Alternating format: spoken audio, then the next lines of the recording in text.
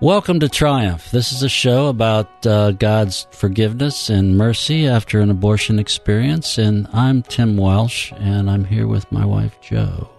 Hello. For all of you who have never listened to this show or maybe have forgotten, Jo and I have an abortion experience in our past when we were dating 40-ish 40 years plus. ago. 40 plus years ago.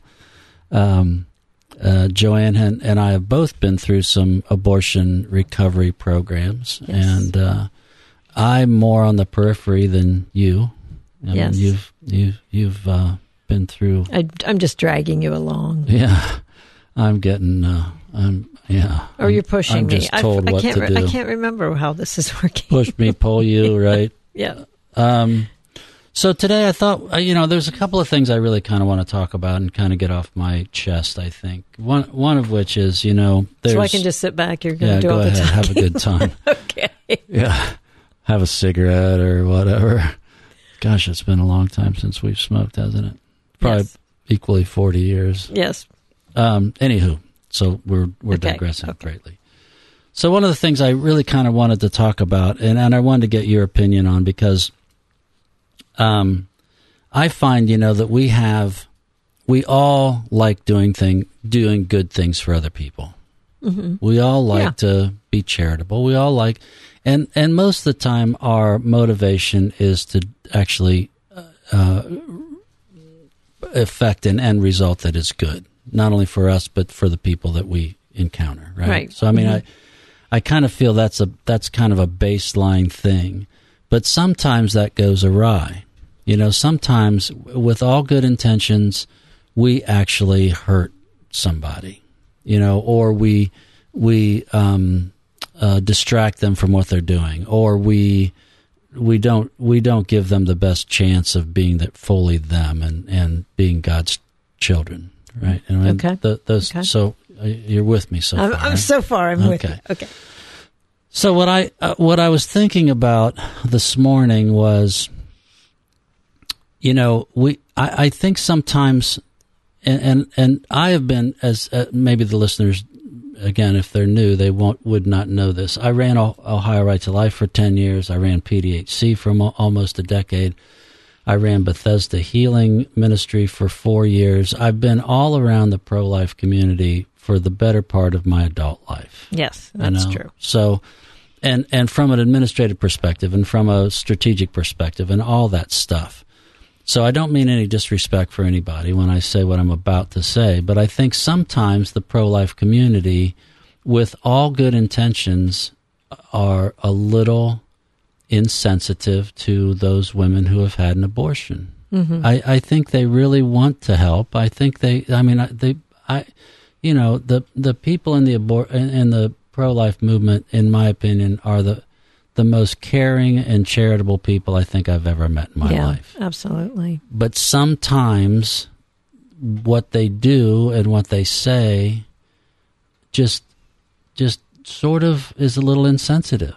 Yeah. And, you and I have talked about this a little bit, that we, using the word abortion healing, for instance, I've said this before, I've said it 150 times, that the word healing implies that you actually can, so I always like the term abortion recovery better. In fact, when I was at PDHC, we renamed the abortion healing program to be called abortion recovery. It's called the AR program, in fact, now. So, and I always equate it to, you blow out your knee or playing some sport, or you break your leg or whatever, or you get your appendix taken out or something, and that never leaves you.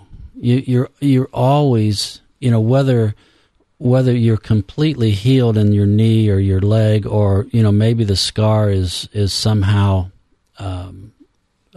not recognizable from taking an appendix out. At the same time, there is a scar there, and sure. I've had knee surgery, and I'm constantly concerned about my knees. I mean, I'm afraid to run downstairs too fast because I'm afraid this is going to buckle and end up on my face. So, I mean, So you're never quite healed. And the same thing is true, I believe anyway, with the abortion experience. That is a profoundly difficult experience.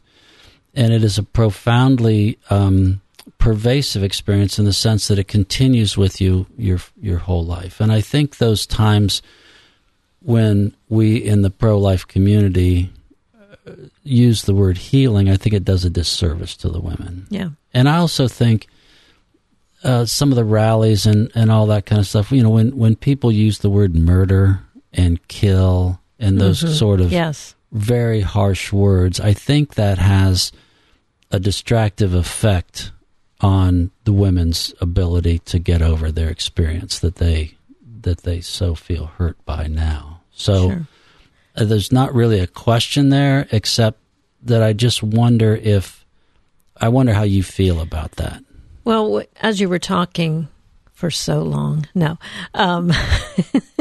was only 5 minutes. As you were talking, I was thinking,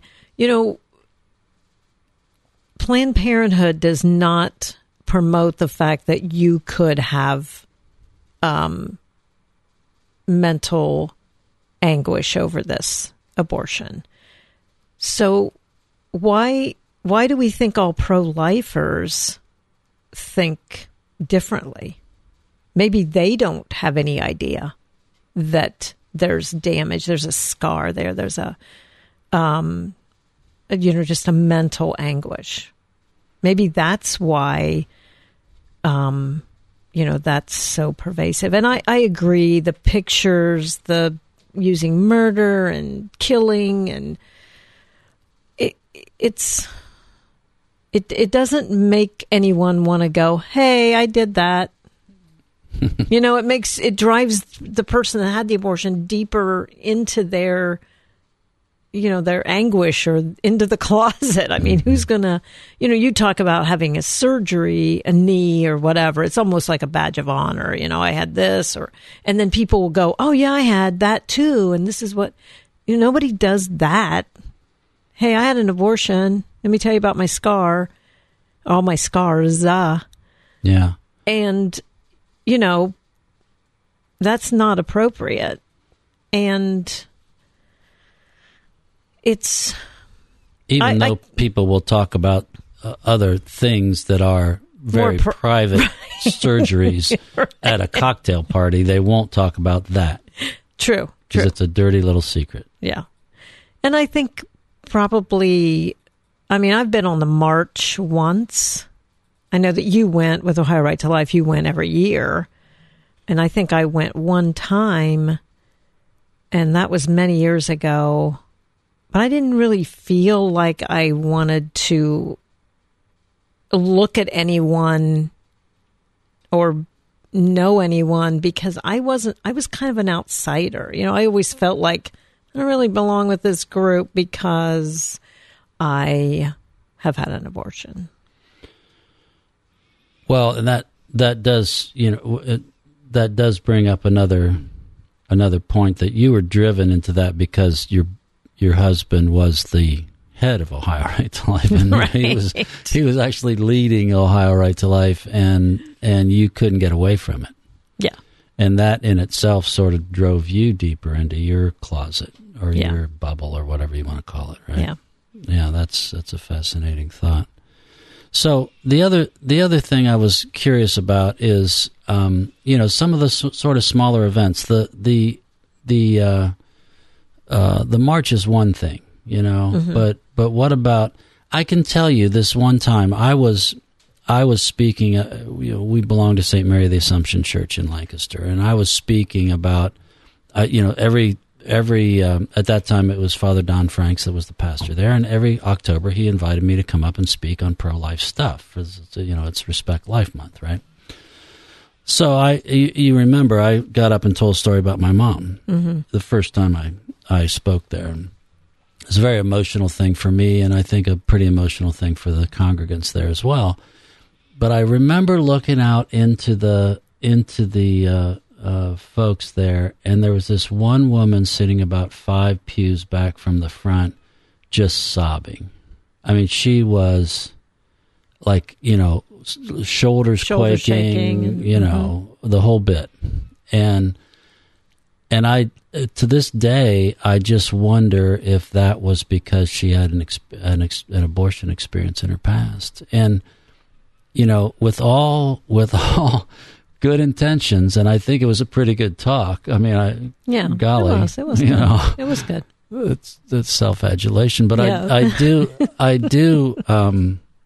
think it moved people. It clearly moved her. Yeah. But what did I do there? Yeah. Well, and maybe that is when we all want, why aren't priests speaking about this from the pulpit? Maybe that's why.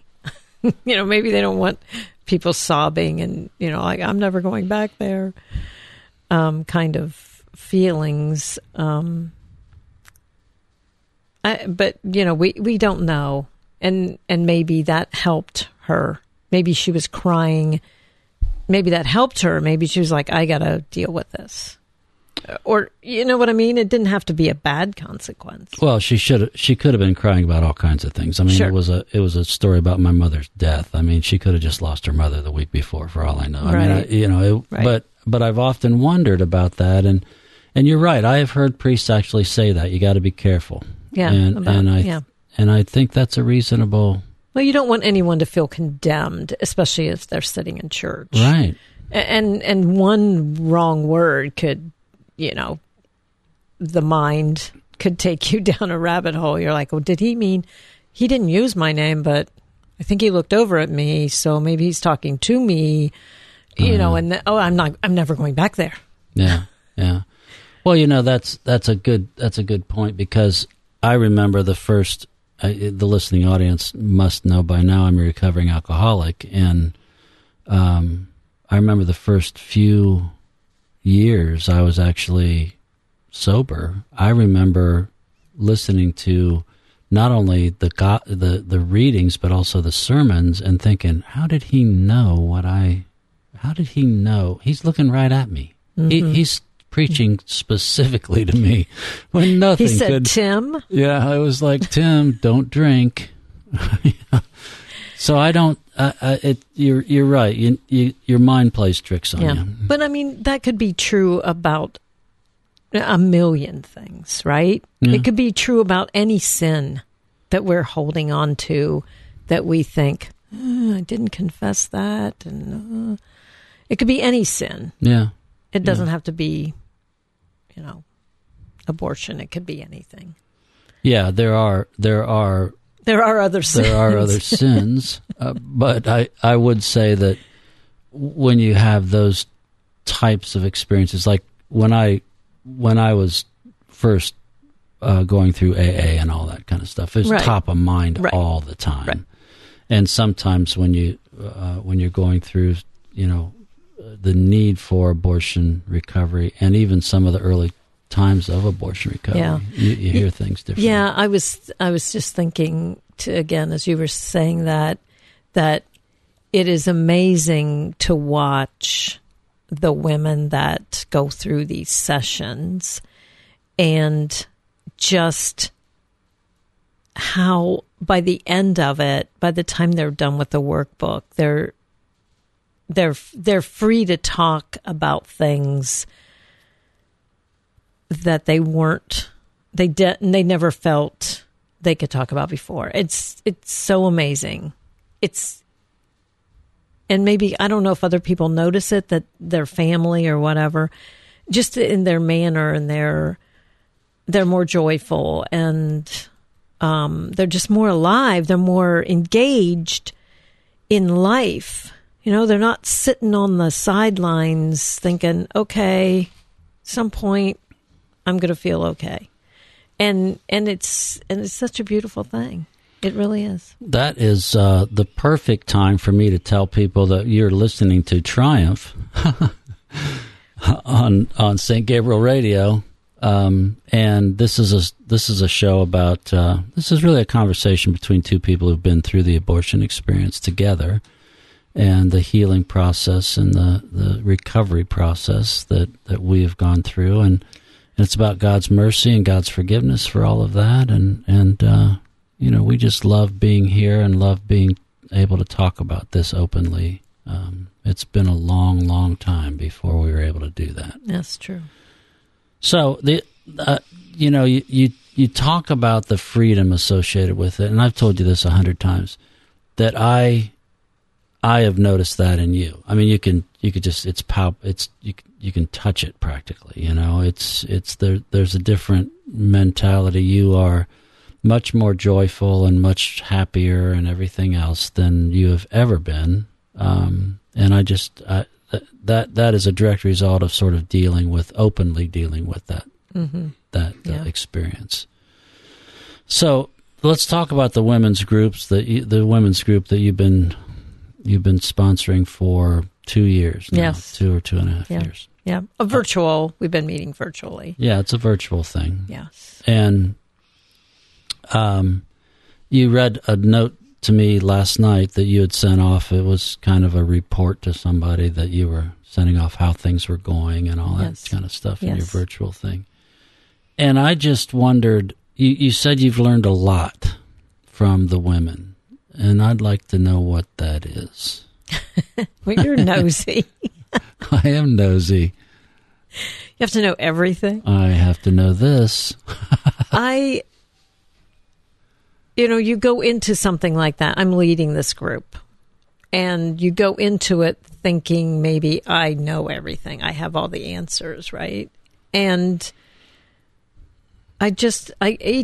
each time we meet, I just learn things. I learn little nuggets of things, and I'm like, oh yeah, I never thought about it like that. And beautiful things about how they want to.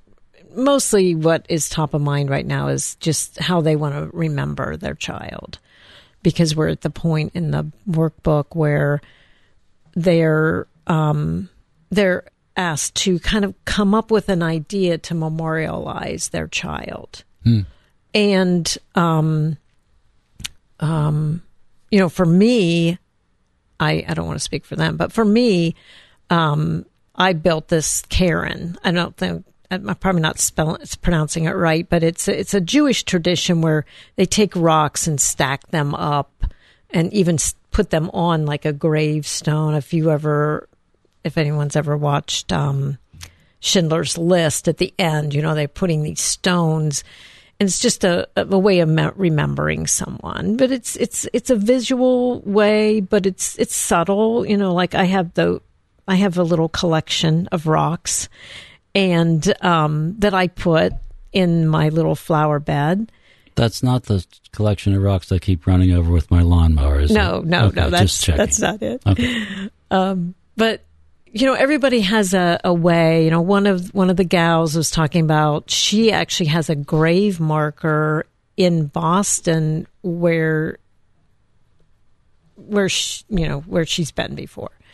So, and then she's, one lady was saying, well, should I get a piece of jewelry? It's just they're at the point where they're like, I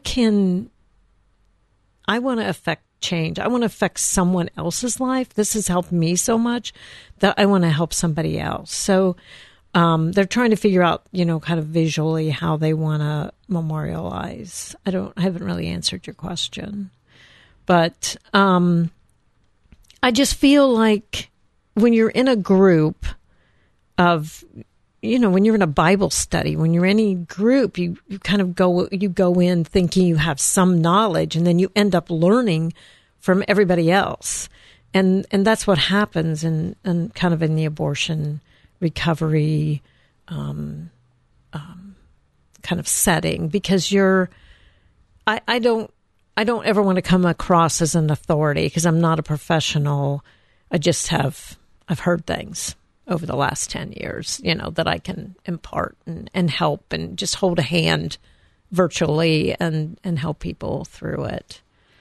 Yeah, I think there are not, the only thing you need is to care, right? I mean, it's really the whole professional thing. All you need, there are plenty of professionals who don't care, who are completely ineffective, and there are plenty of people who are not professional who just care. Yeah. And that's and when you're in a group of, where you're like, when you're in a group that has the same experience. Maybe it all happened differently, but basically it's the same experience.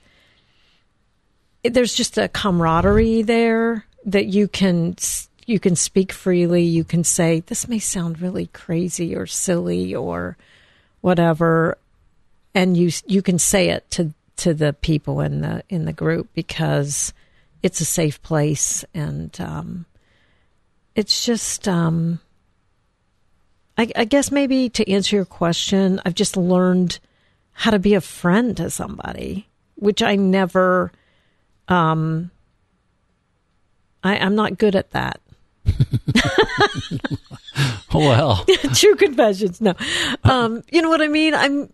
Because when you're married and have a family, that's kind of your focus. It's kind of hard to have like deep friendships, and learning how to be a friend to somebody, I guess, is kind of basic of what I've learned. So as you're working, do you ever, are there certain times in this process that these women that you work with, you see a light bulb go off? I mean, you can kind of see that. Are there particular times when you see that light bulb go off and suddenly they quit saying, "Oh, this may sound a little silly," because they know it doesn't sound silly anymore because they're in that safe space. Yeah. You know what I mean? Yeah, and the workbook we use, you delve into kind of like your childhood and where things went off the rails, and then the big chunk of the book, not like in pages, but where the really deep work is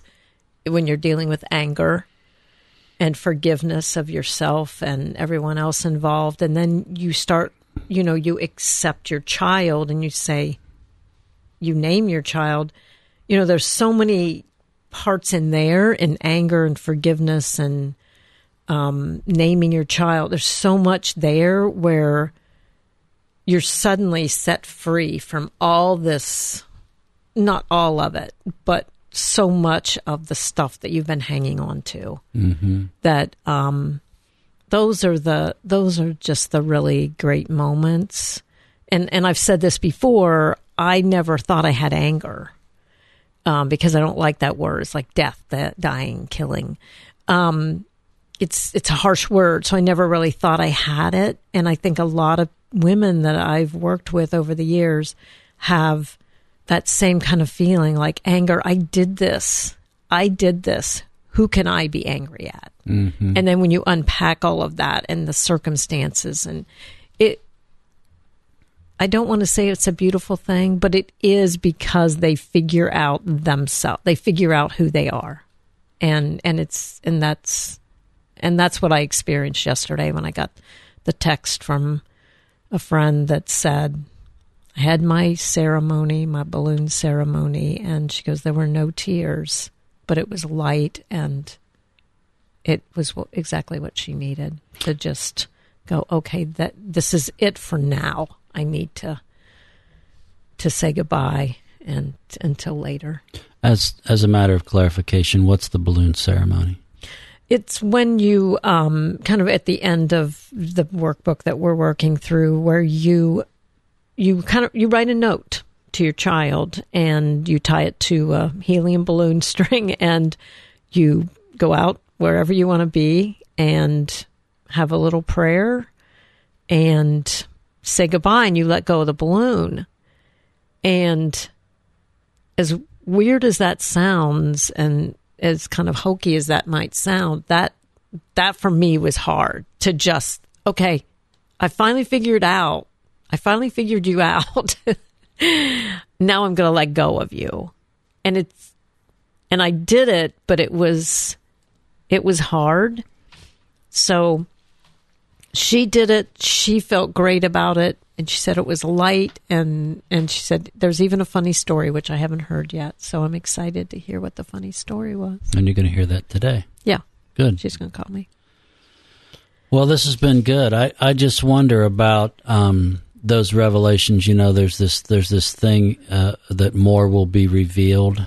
And, you have things revealed to you periodically that you've been at how long 10 years. 10 years. You've been at this for 10 years. working through the recovery, various programs with PDHC, with Bethesda, with Rachel's Vineyard. Mm-hmm. So any revelations recently that you'd like to share or can share on the air? I can't come up with something right this second. Well, Did I mention something that I... You did the other day. You mentioned that it denied me the opportunity of fatherhood. Was a revelation. Revelation. Yeah, I'd forgotten about that. Yeah, because it was my, I kind of bulldozed my way into doing it, that I didn't, I never thought of it as hurting you or denying you any opportunities to be a father. And those things come to me. It's always, the Holy Spirit going, hey, it's not all about you, Joe. Well, and it's really good for all the listening audience to have somebody to hear that, because there are so many women out there suffering by themselves. Yes. And it was really good to hear you say that, because I viewed that as a good thing. I know it was an emotional moment for you, but I viewed it as a good thing. So if anybody in the listening audience feels like they need some help navigating these sort of somewhat choppy waters after an abortion experience, know that God loves you. Know that there are people out there that really, really, really want to help you. You can find some of those people at BethesdaHealingMinistry.org, or you can give them a call at 614-309-0157. That's 614-309-0157. Thanks for a good show, Joe. Yeah, that was fun. Yeah, God bless every single one of you. You've been listening to Triumph on St. Gabriel Radio.